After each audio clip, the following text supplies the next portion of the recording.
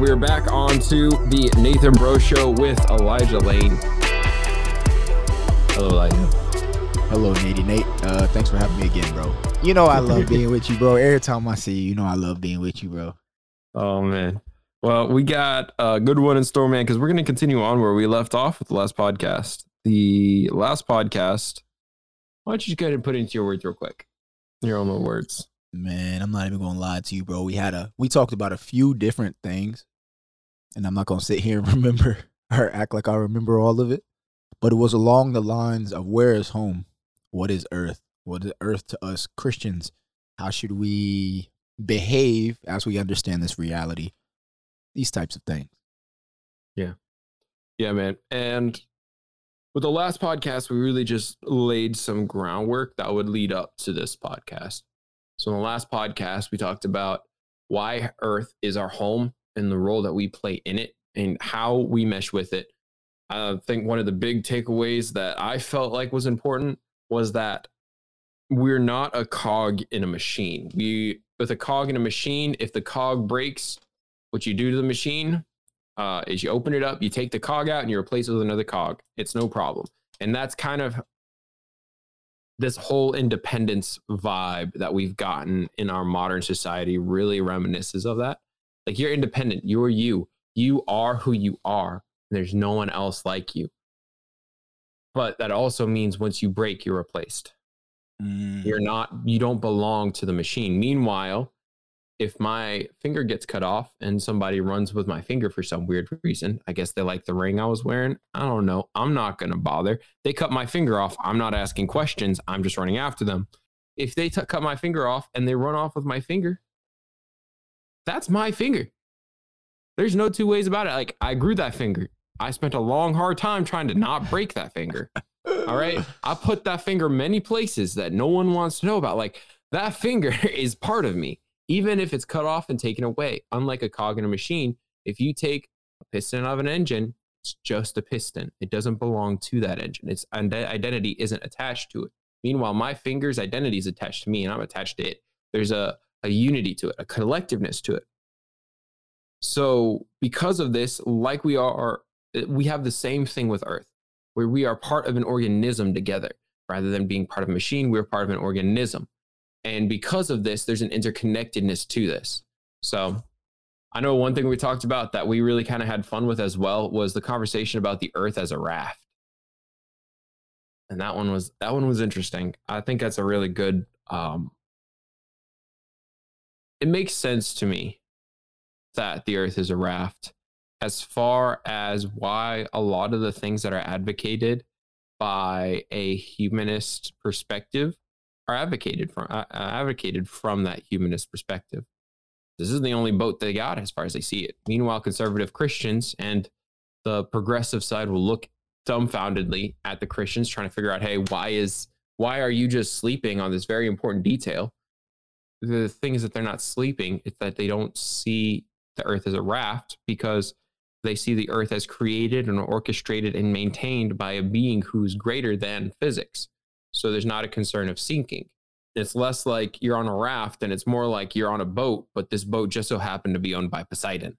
Like, it's Poseidon's boat. If it sinks, it's supposed to sink. That's where it's supposed to go. Like, it's designed for that. So that was another fun conversation I remember us having as well. Man, as far as I just have to say really quickly, imagery of a raft again, it's really just a perfect piece of imagery, right? Because again, and just as a quick recap, bro, I think that we talked about last podcast how you have gentlemen like Elon Musk who are looking at space as the new final frontier. You know what I'm saying? And so, therefore, this raft is going down. We can get up out of here and go somewhere else and continue to do whatever it is that we're supposed to do. Oh, it's just very interesting. I really like that. Yeah, it's like if your raft is sinking, find another raft or fix your raft. And you see both of those. The world's on fire. We have to end it. Stop all use of carbon fuels immediately. That's one side that's trying to save the raft. And you have the other side, like you're saying, try and find another raft or a replacement for the raft. And that's where you start seeing, all right, guys, how does Mars sound? Like, Not interesting. A little no, too red. a little Ugly. too red. Do they have Dang. oil? Well, we'll have electric cars, that's for sure. This Anyways. will be the only thing allowed on Mars or Teslas. Not even electric cars. Right. Just No, Teslas. seriously. We're just gonna change Mars to Teslaville or Elon Muskville. Elon Musk. What was Nikolai? We're just gonna call it to Nikolaiville. There we go. That was Tesla's first name. Where I would like to go though is kind of picking up on one route that we talked about early on, like later on in the previous podcast, which was that our relationship with Earth is very closely connected, as in we are its leaders as older brothers. And we talked very quickly about how we're a mixture of both heaven and earth. We're breathed by God, which is heaven, but we're made by clay, which is earth.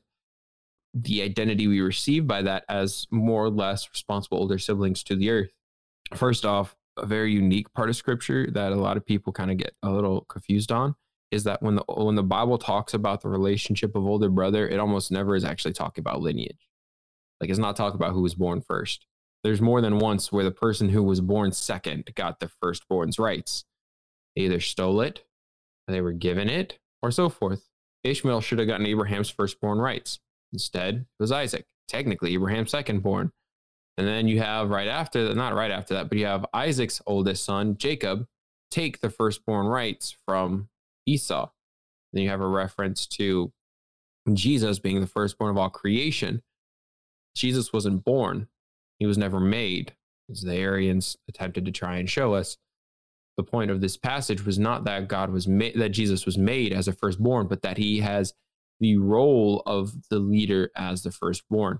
It's a role. It's not a numerical reference. It's a positional reference. So even though humans were made last, we received the greatest amount of responsibility, being both made of heaven and earth.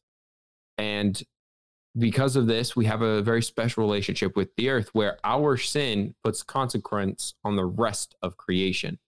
Our sin has led to the fall of all creation, that all creation needs to be redeemed.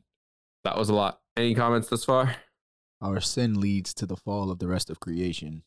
If you went to CNN, Nathan, and you said, hey guys, I'm telling you right now, it has nothing at all to do with the amount of chemicals that are going into the air or the breaking of the ozone. What if I told you when you wake up in the morning, tell God you love him and live your life as best as possible, and I guarantee you, give it 50 years and the earth is going to look way better. They say, what in heaven's name is this guy talking about? What's he smoking? That's This is a weird Christian person guy thing who is now a greenie. No, I'm not a greenie. I'm just telling you what the Bible says. Very, very easy for us to overlook the symbiotic relationship between human beings and the earth. The very first punishment that God gave to Adam was to work the earth. I'm not going to say the very first punishment because, people might be able to find ways around it. Isn't technically not the first thing. Anyways, the point that I'm trying to make, though, is God wanted to get across to Adam that your sin has now caused the earth to produce thorns and thistles. Mm-hmm. Interesting. Thorns and thistles. Not that they're necessarily ugly to look at. Just mean that, no, my life's going to be a little bit harder. Now I'm going to have to feel a little bit more pain whenever I go and eat. So I think it's an interesting overlooked topic, quite honestly. Yeah. Both by people in the church and necessarily people outside of the church more than anything. Yeah. Well, also, if you continue on in the rest of the Old Testament, you have like the blessings to Israel. Blessings to Israel include financial prosperity. However, it also includes the protection of God and to the Israelites and their land. So there is a process where by following Christ and being faithful to him, the earth itself receives a blessing. And the more clear picture, however, is in the punishment, sadly. Like, not as sadly as in I would have done it differently, but sadly as in it's easy to overlook. And so a lot of people do, is that in the punishment of Israel, there was oftentimes punishments that weren't just to the humans, but were to the land and to the nature around them as well. Droughts, famines, disease, plagues of locusts, All these things are devastating things to an ecology, not economy, ecology, not to the humans, but to the whole entire atmosphere and the relationship of all these biological things interacting together. So the punishment to the Israelites was reflected on the earth around them. So there's this relationship between the blessing and the consequence and the humans and nature in the Old Testament. They're a lot of times very closely connected. You have, for example, what was it, 3 years of no rain with Elijah? Yeah, something like that. Yeah. And coming from a dude who works outdoors with nature, no rain isn't just devastating to humans. It's devastating to almost all of nature. It's very hard for all of nature to work with. So there's this relationship going on between the prosperity of nature around the Jews and the actions of the Jews themselves, because the Jews, like all of humans, are the firstborn leaders. They are the elder leaders. They are the ones that should know better because they are playing this specific role as image bearers of Christ to the rest of creation. What I find interesting, and might be a good thing to talk out, though, is why that would be the case. Why would the earth be punished because the actions of something that the local wildlife didn't do anything? So why should the local wildlife be punished for the actions of the humans in the area? Bro, before we even, for all the overly conservative and overly liberal folks who may disagree with us, if you don't mind, bro, I'd like to put this whole thing into context to pretty much show that the Bible does understand the human being and the earth relationship to be symbiotic.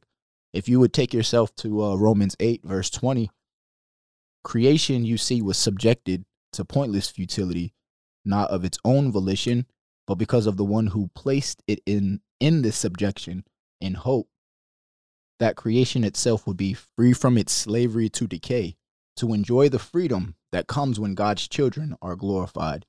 So what's interesting is you see that the earth is in slavery to decay because it was subjected by the one who sinned, or the one who subjected it. So Paul obviously is implying Adam. And he's going to continue on and, bring out Jesus as the second Adam. No, I think that's interesting. Like, that whole passage really unfolds it all. I like how I was using the Old Testament. You brought in the New Testament because they're so well interconnected. And a lot of times, like, people, I always get kind of, this is a side note, I always get kind of uneasy when just referencing one half of the Bible, because they both say the same thing. It's just they're saying the same thing to different contexts.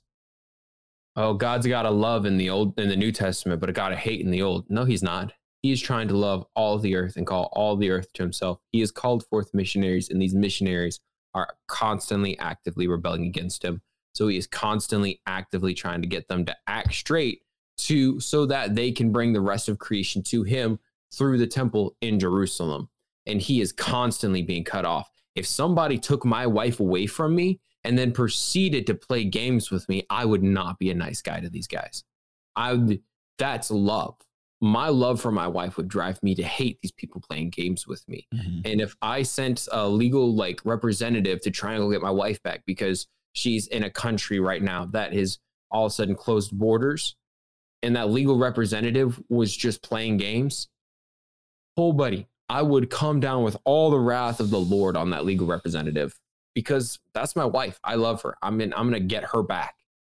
That's probably a better analogy. But like, my wife's taking vacation over in Spain, I guess. I don't know. She's taking vacation over in Spain. I need to know something. But I'm a bit too broke to send her there. So I don't know how she got there. But if she was doing that during the beginning of COVID, and I was like, I need to get my wife back. What is the legal process to do this? And they said, oh, contact this legal representative. And I got a hold of this legal representative.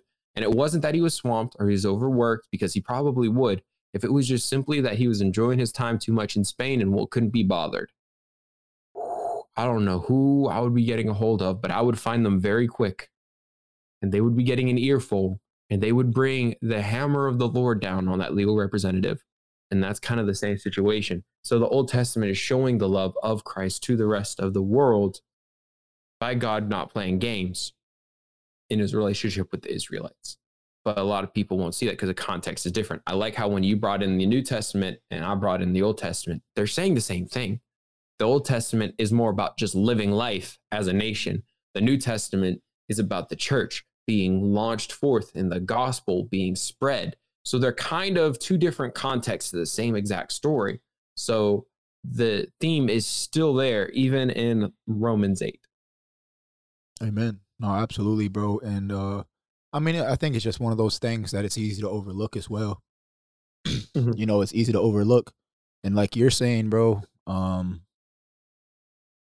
don't play those games, man. Jesus said that this generation is going to pay for all the blood of the prophets since the time of Moses.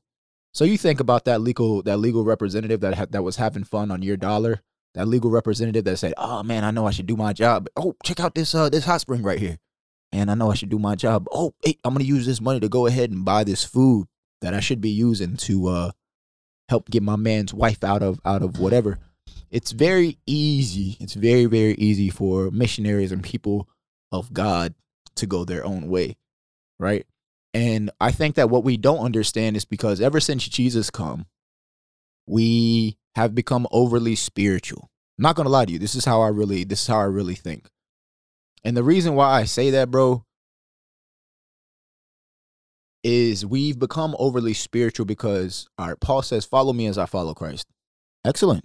That's an excellent principle to think about, to ponder, and to consider. And who is Christ and what did he do? Oh, he came from above. And he didn't consider his divinity a thing to be counted, but rather went as an apostle of the Father to come and save his children.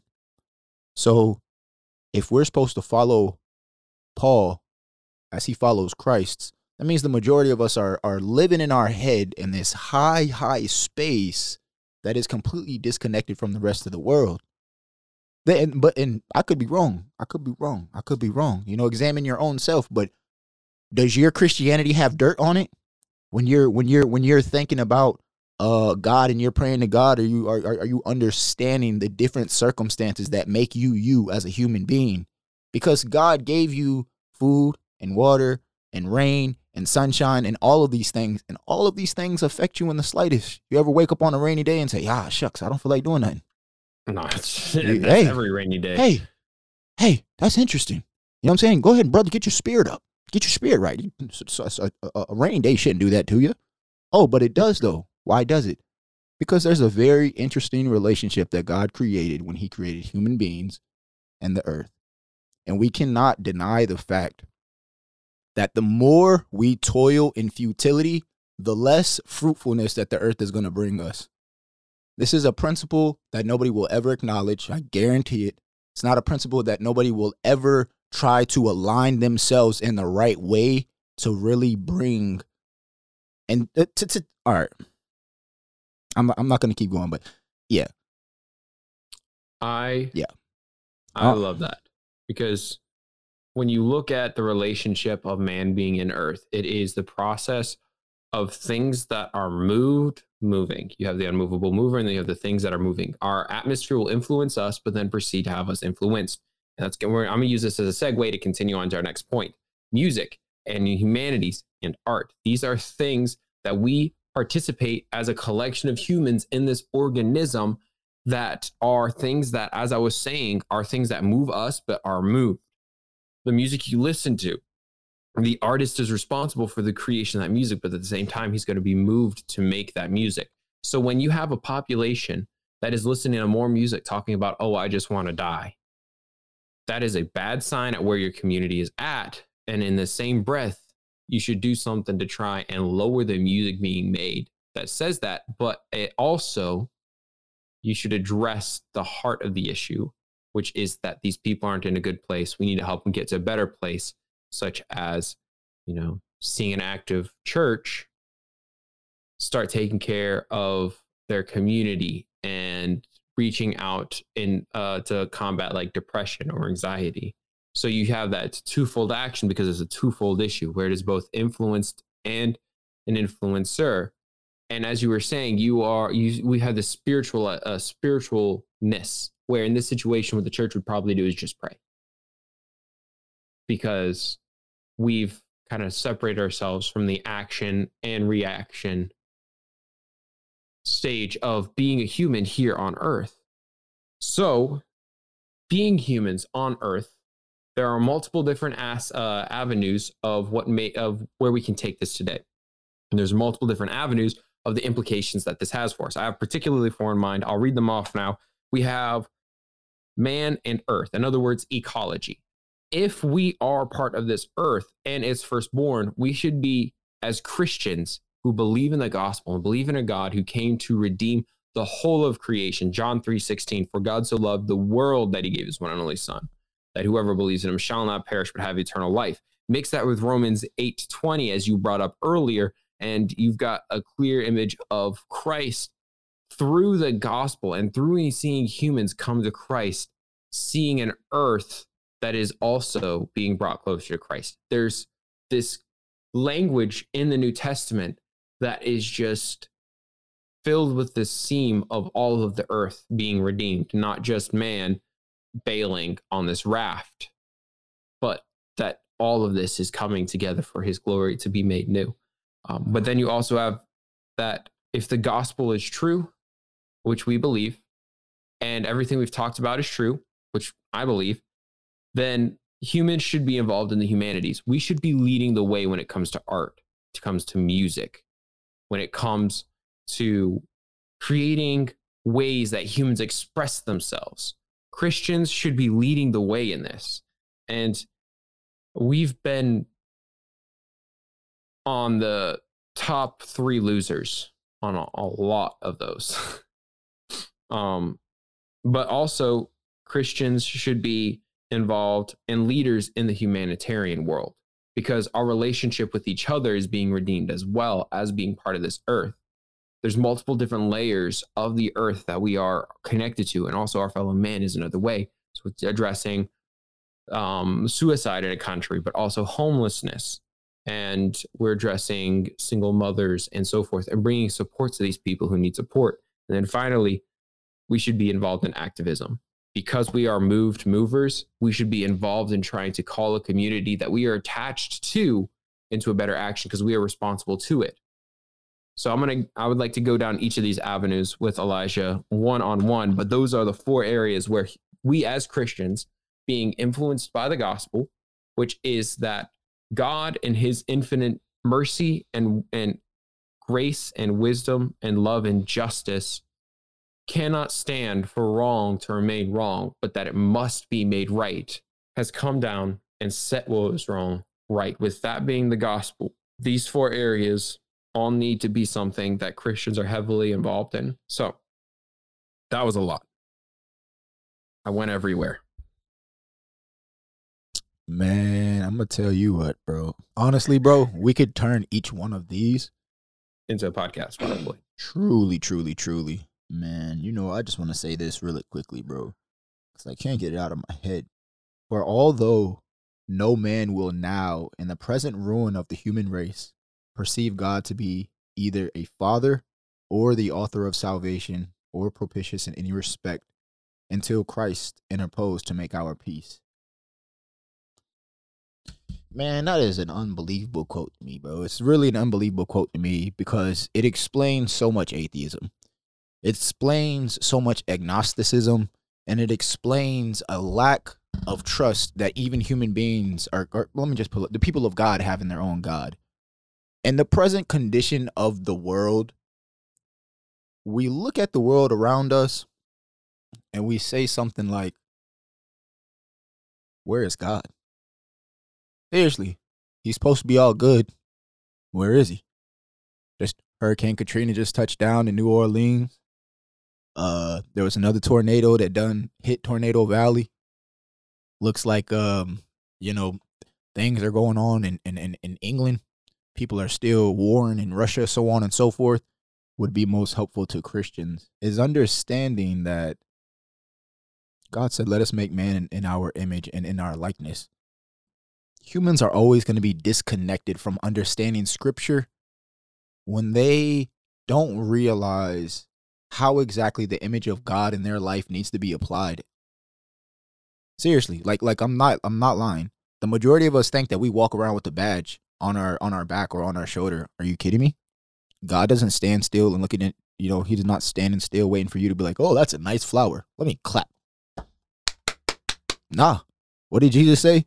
Hey, my Father's been working from this very day, from the beginning of eternity. Likewise, so am I.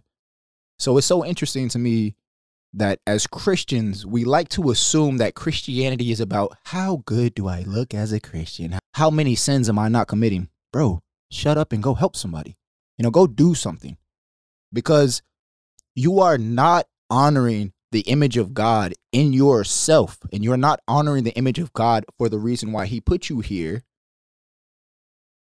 If we aren't really doing like these little simple things that we're talking about today, bro, and I'm not trying to come at nobody, but these are just like simple things that I feel like are basic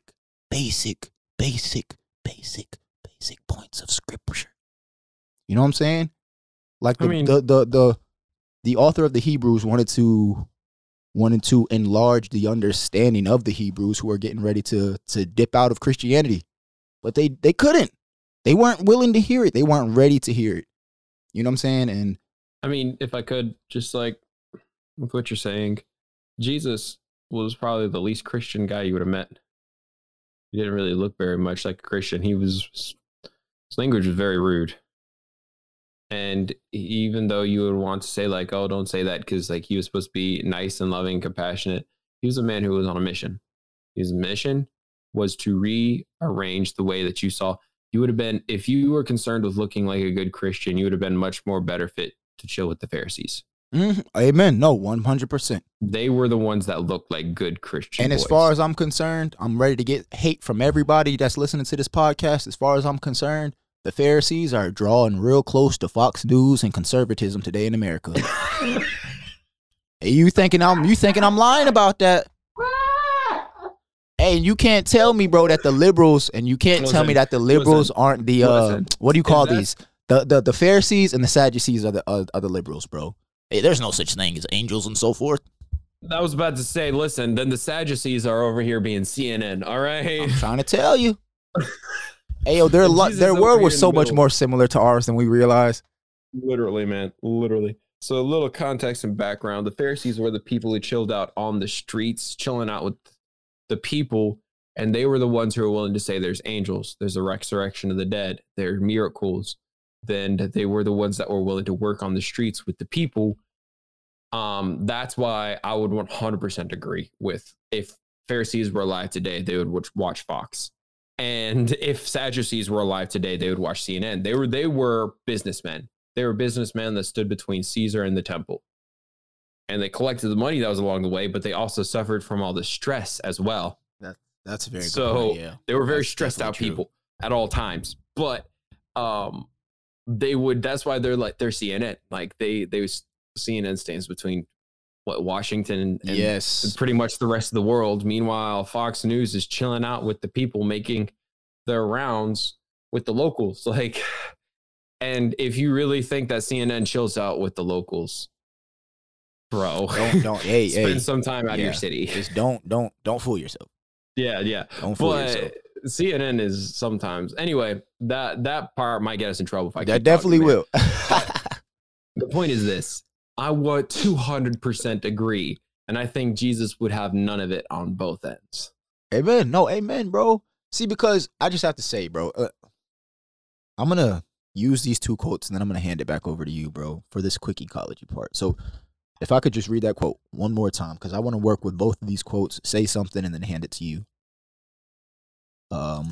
From the Institutes of the Christian Religion, one more time, for no man will now, in the present ruin of the human race, perceive God to be either a father or the author of salvation, or propitious in any respect, until Christ interposed to make our peace. That was John Calvin there. Genesis 1, starting at 26. God said, "Let us make human beings in our image, as our likeness. so they can hold sway.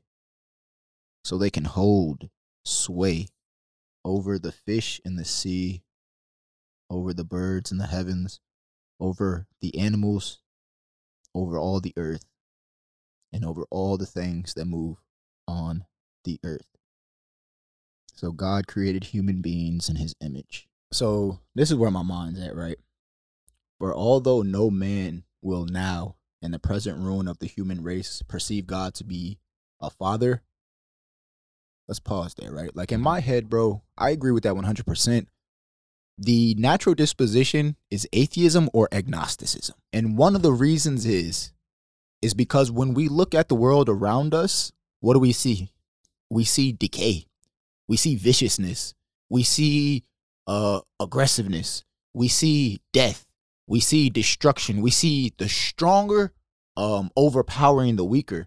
We see people deceiving others. You know, all different types and ways that one organism takes advantage over another organism in a very, very improper way. Let's say it like that. In a very, very improper way. And a lot of us will be like, God, where are you at? God, what are you doing?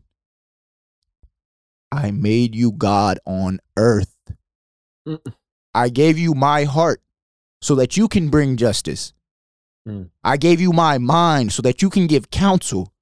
You know what I'm saying? I gave you creativity so that you can hold sway over the creation. But no. We like to think that the image of God inside of us is this thing to which God looks at and says, hey, that's great. They got my image. Bro, when it says that Jesus is the Son of God, it does not have anything to do with how he looks or his Jewishness. It has everything to do with what Jesus is constantly doing himself. When Jesus does something and then people are like, hey, why the heck are you doing that? Oh, my father does it. That's why I do it. Why aren't you doing it? Hey, is it better to hurt or heal on the Sabbath? Well, I'm not going to answer that question. That's a trick question. I bet you won't. You're too interested in. Anyway, moving on. My point is, bro, is that when we as Christians study these scriptures and we don't understand the attributes of God, when we don't take the time to understand who God is, what he's given us, and how he wants his world to run, we look at it, and we look at what we're doing, and we're like, yeah, there's something wrong here. God's not doing something. Bro, do you realize that you are the one? Do you realize that you are the one protecting the forests? Do you realize that you are the one that's supposed to be stopping animals from becoming extinct? Bro, I'm going to tell you something. I was talking to one of my very close friends, like, not too long ago, bro, and I saw a lightning bug. And I was like, man, do you know that lightning bugs are about to go extinct? Do you know how fond of a memory I have as a young boy playing with lightning bugs with my sister? Bro, you don't know. My baby, bro, my daughter saw one. Do you know how I will feel, bro, if I go outside and I won't see any lightning bugs? Bro, people are like, this guy's crying about lightning bugs. Hey, bro, and what are you crying about? Probably nothing. Because you have nothing in your life to cry about. You don't have any type of value or care. Understand that what God gave us is for us to enjoy and use. And also, he gave us his garden to cherish it, to take care of it. So like my boy Nathan said earlier, a legal representative was sent. Because on the first time, hey, I lent you guys my garden, but you guys aren't really handling it right. I'll send a prophet and get this clarified. Oh, hey, yep, let's kill this guy. He's telling us how to run this property that's been rented out to us for the past 200,000 years. Let's go ahead and kill this guy. Oh, all right, let me send another prophet. Finally, let me send my Christ. And they kill him. You know what I'm saying? Like, human beings, we're so lost, bro. We're so lost. We don't know where to start. When it comes to human beings and the earth, when it comes to how the earth looks and the people around you, and if you see that somebody is down, or if you see a depressed person, if you see an injured insect, if you see a broken leg on a deer limping, God intended for you to go and do what he does, which is care and bring life. to bring encouragement, to bring thrivingness, liveliness to who he is. You know what I'm saying? Like, this is what it means to have the image of God. Can't even add to that, man. But please do add to it, bro. Please do. That was fire. I'm not going to add to it because I'd take away from it. I think you said exactly what needed to be said because it's true.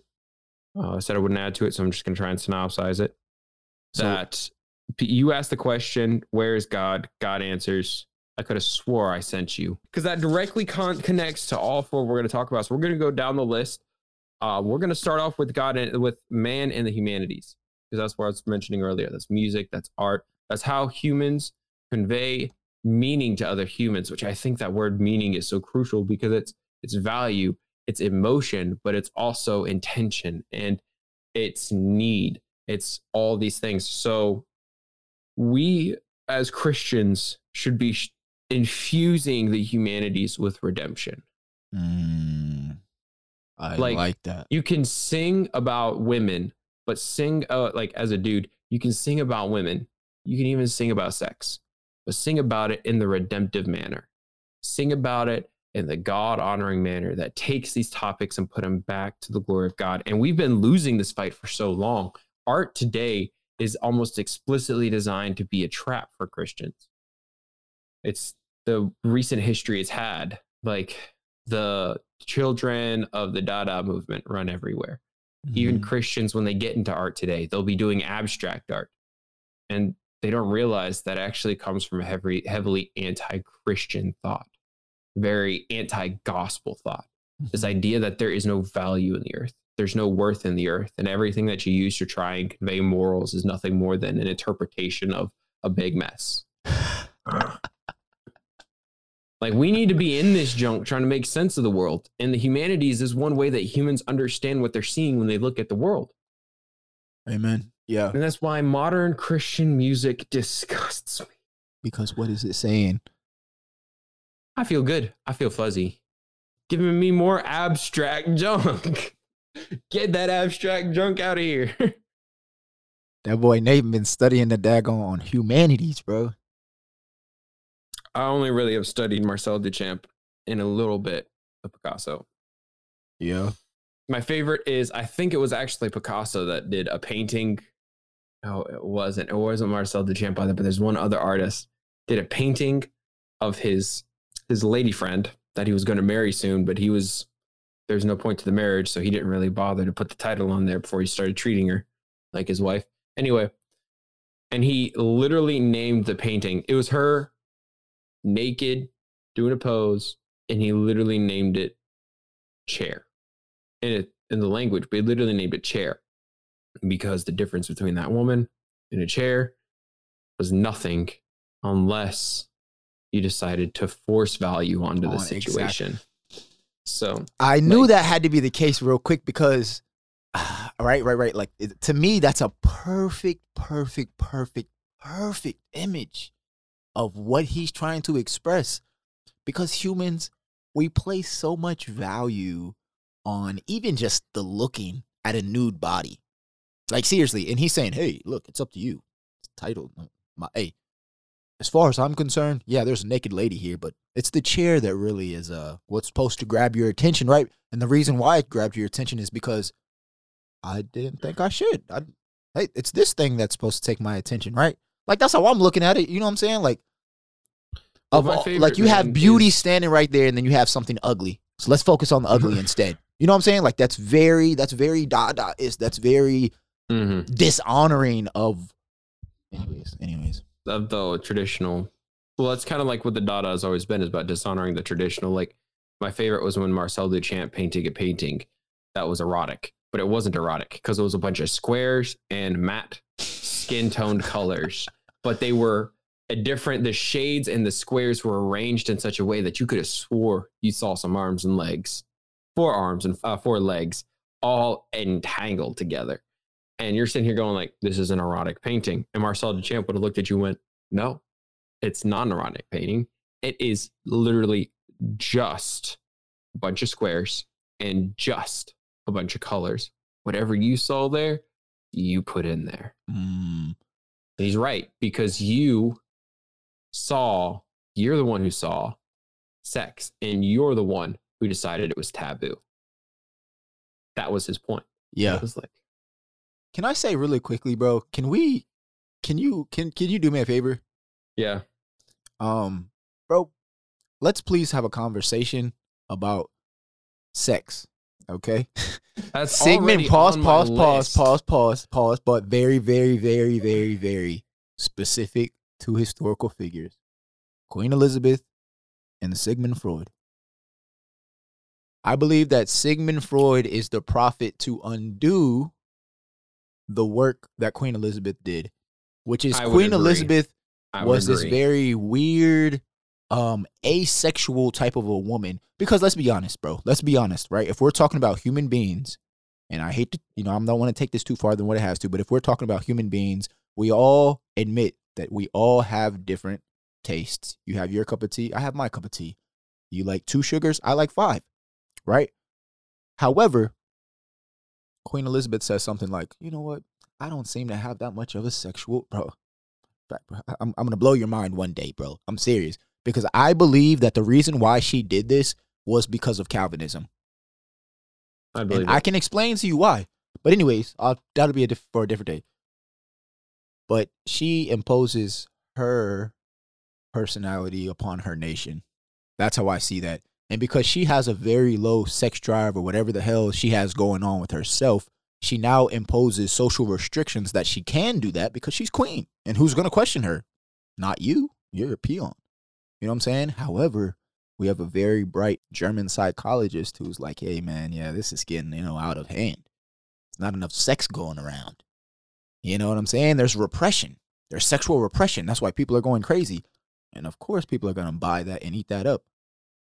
And I just think it would be a very interesting conversation to have. I think it's interesting that to the work, I would first off 100% agree on both fronts. But also, like, because with Sigmund Freud, what he did was he said that your true inner self is what you feel on the inside. And by addressing and attaching it to sex, he automatically connects something that's very personal and intimate in nature and says that's it. And then you proceed to see for years, people use sex as the way to try and reach the greater, the thing that is beyond the physical realm. And so anyway, we're out of topic. We are. Humans leading humanities. Humanities. Well, we should probably continue on. We'll just quickly brush by this. But if we are going to be gospel-focused Christians who seeing the wrong made right, the humanity should be one way where we are just in it. Make music, make art, make passion. Realize we were just talking about sex. Keep those two words separate now. Anyway, but make this intrinsic value that is connected and pinned on the value that Christ brings and that you display because you are a mover in this world towards redeeming the field of humanities. And I realize that's very threatening language because if you're not a Christian and you're listening to this, what this sounds like is we can't have any more penises. Or it sounds like we want to become what is it, like a theocracy? Every time a Christian puts their thoughts out into the social world, well, you want a theocracy? Shut up! I'm tired of hearing that.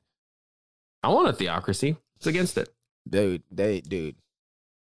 Christians, come on. I mean, look, I'm not gonna disagree with you with theocracy. I'm not even gonna go there. I'm really not, bro. I'm really not. Anyway, because I have thought about so off topic. Actually, it wouldn't be. We can go. So another field that redeemed gospel-centered Christians should be focusing on, because we are part of this organism together. We are part of this moving body of human intellectuals together. We have, because we're no longer that cog in the machine. We are a finger on a piece of a body. Activism is crucial. Activism is crucial. We cannot stand by and watch the rest of our society be okay with not being okay. We have to, as redeemed beings, part of an organism, call it to greater. And I'm not talking about going and literally lighting on fire whole entire downtown blocks. No, sir. All right. I do not agree with any really of those manners, from even like January 6th, storming a Capitol building heard the arguments. Well, technically, they own the Capitol building. We all own the Capitol building. That was a little uncalled for. Whether or not they should go to jail, different story. Realize this is a sensitive time to bring it up, so I'm going to slowly back away. Or lighting whole entire city blocks on fire. Honestly, I feel like a lot of those protests were insults to Martin Luther, who did so much with so little, and then with so much, you did so much destruction. That was almost the reverse of what Martin Luther fought for. Oh, what do you mean? I thought you were talking about Martin Luther 95 No. Theses. No. I talk about the protests for Black Lives Matter, and that for a man who was fighting for equality by preaching, teaching, and trying to change the minds of the people, Martin Luther King Jr., you have instead, but these things that cause so much destructions in so many cities almost create an insult to Martin Luther King to his Jr. legacy. 100%, bro. See, because here's the thing, right? There's a reason why we learned about Martin Luther King in school, and we only barely learned about Malcolm X. I'm going to say this, bro. I'm going to say this, and this is about to be this shouldn't even be on the podcast, but I'm going to put it to you like this. This is the reason why Malcolm X and Martin Luther King are literally two different examples of a philosophy of life. And what did Martin Luther do? He opted for the Mahatma Gandhi. Mahatma Gandhi opted for the Jesus, right? And what did Malcolm X do? He opted for Julius Caesar. So the problem is that people don't seem to realize, like Mahatma Gandhi said, bro, an eye for an eye made the whole world blind. So even as a black person, as soon as you tell yourself, damn, these white people, excuse me, bro, these white folks are out here, doing this and that and this and that, and the only way for us to really come up as a people is to attack them. No. An eye for an eye made the whole world blind. Once you get attacked, let's say you got maybe a year of freedom or 6 months of freedom. Do you think that for whatever reason, whatever racial war was just started, whether it's are you liberal or conservative, because we're going to hide the tribalism that comes with that, because it's not just going to be white people with black people, because we have Bernie Sanders. Bernie Sanders was daggone, marching with Martin Luther King. He loves to be with, there are certain white people who disregard being white, and they opt out instead for, I would prefer to stand with the Black Lives Matter. Why? Because for them, that's right. That's proper. So I guess what I'm saying is that if a race war ever comes, it's not going to do anything for anybody, because I guarantee you they're going to be white and black people fighting for the same thing. Royce da 5'9" has a song, and I can't remember I think it's called As the Lord Swings the Pendulum. I believe that's the name of the song, Pendulum. But anyways, he has a line in there that says, "We're going to rob the rich and leave them with the effing bill." He's talking about, who cares? You take that as you want. But just think about that, bro. If that was not what happened after George Floyd, bro, for whatever reason, bro, we really need to change our approach, bro, to the way we think about revolution. I think we need to go back to the gospel. And as I was saying earlier, the wrong being made right. To me, you got two ways to cause change. You either grab it by the hair and you pull it up, or you go under it, grab its nasty, dirty feet that have been walking where you don't know, and you lift it up. All right. One requires strength and the other one requires you being a jerk. All right. So whenever you look at violent revolution, you are grabbing by the hair and pulling that society up. Yes. But whenever you go down, you've got to see these people's faces and you've got to proceed to make yourself lower than them to lift up society. And that requires so much work, and it's so slow. And it's why the Civil War hated and made the point of the war slavery, which I disagree with that statement. Likewise. But that's why the North selling point was, look at these slave-owning monsters. We've got to destroy them. Propaganda is amazing. Propaganda is breathtaking, man. And the thing is that we have to dispose of the propaganda, because that is the pulling by the hair. You're coming with me, and you're going to flipping like it. Yep. You might lose a few strands on the way. You're going to lose some hair. I'm going to pull you up, and you better not be screaming. I better hear you call me daddy as I pull you up. All right.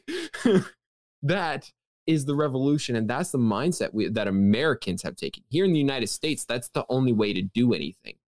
Even on the conservative side, if they think they're going to take my guns, well, they got another thing coming, and that other thing is a bullet. They're going to come and take my guns. That's what it is. Whoa, guys. Whoa. I understand that's the point of the Second Amendment, because it is. Read it. Yeah. In order to arm a militia to fight against tyranny. That's literally what it says. But that's not what we're here to talk about. You need to realize if you want to change a culture, it's the dirty, slow process of lifting it up. That is the way that Christians cause change, because that's the process of making what's wrong right. Because what's really wrong is the hearts and the minds of the people, not the actions they're taking. Because if we go back to the Gospels, I said way back in one of the first podcasts I did on this podcast, the gospel is that Christ looked at a tree not producing fruit and he said, the health is wrong here. I have to address the health of this tree. I can't just beat this tree until it gives me fruit. I have.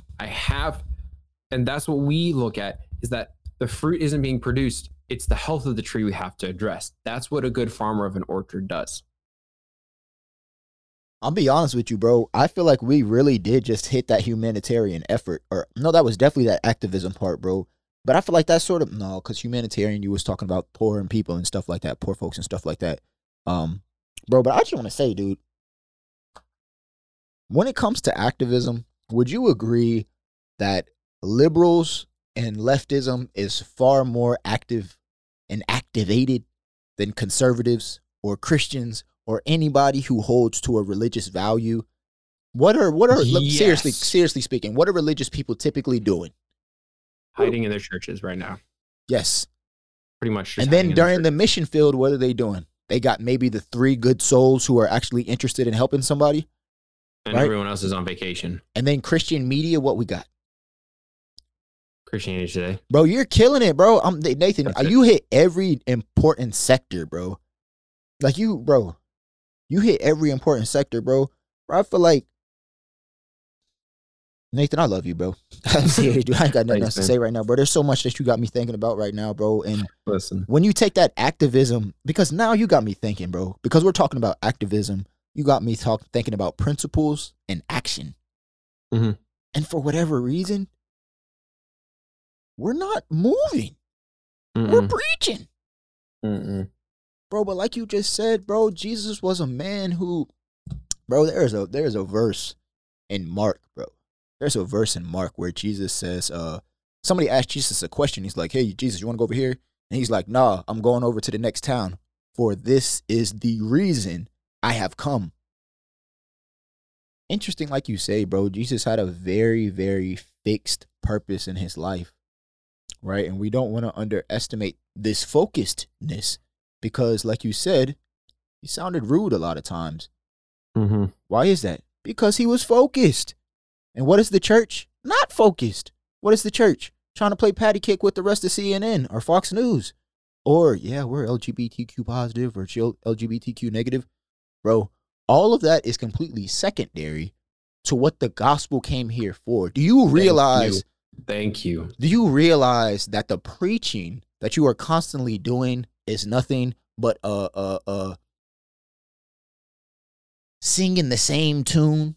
Like Willie Nelson and Waylon Jennings. I like to listen to a lot of old country and blues music, bro. And one thing I learned is that there are tens of 20s of 30s of artists that literally sing the same song from their own, you know what I'm saying? Like, I'm serious, bro. Like, old bluesy songs, bro, have been done over hundreds of times. But there's nothing new happening. Why is that? Who cares? That's not the point. The point is this. For whatever reason, we have something like that spirit here in the church. All we're doing is rehearsing the same little quotes that we've been telling each other. But we're not Jesus. We're not moving on to the next town. We're not trying to activate our apostles. We're not trying to... Man, bro, that activism got me going, Nate.